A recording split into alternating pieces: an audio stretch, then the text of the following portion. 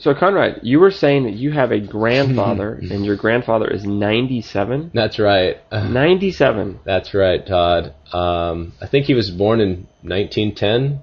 Man. Yeah, 97 years old and still driving. Wow. He's still in good health. Yes, he's very healthy, and like I said, he drives. He lives by himself. My grandmother passed away a couple of years ago, and he basically can do anything he wants still. Man. I mean, he still loves poker. He plays that probably at least once a week. He plays poker? Yeah. Wow. So he's pretty sharp still. Does he just play for fun, or does he play for money? Both. But usually money. Okay. I guess I should say always money. Always money? Yeah. Really? Yeah, he likes gambling.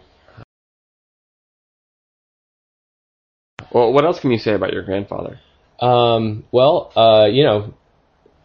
been through some tough times during World War II. He was interned along with my parents when they were babies. So he lost he had a business going in Stockton, California. He lost his business, his house, interned, and so he made it through that. He came back out of camp and started a new business, was successful again. So I'd say he's been through a lot, but he's made it through. He's made a successful person out of himself. Wow. So many people might not know what the internment is. Can you just explain briefly? Sure. That was during World War II. Some people felt that the Japanese Americans who were born and lived in Japan on the West Coast were a threat to the other people around them, so they decided to intern them and put them into camps.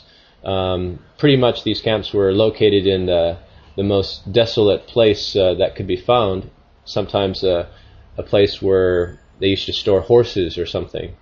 And I visited one just last winter, and in the wintertime it's extremely cold, and they had to endure some very hard conditions for, I think it was about 4 years. That's terrible.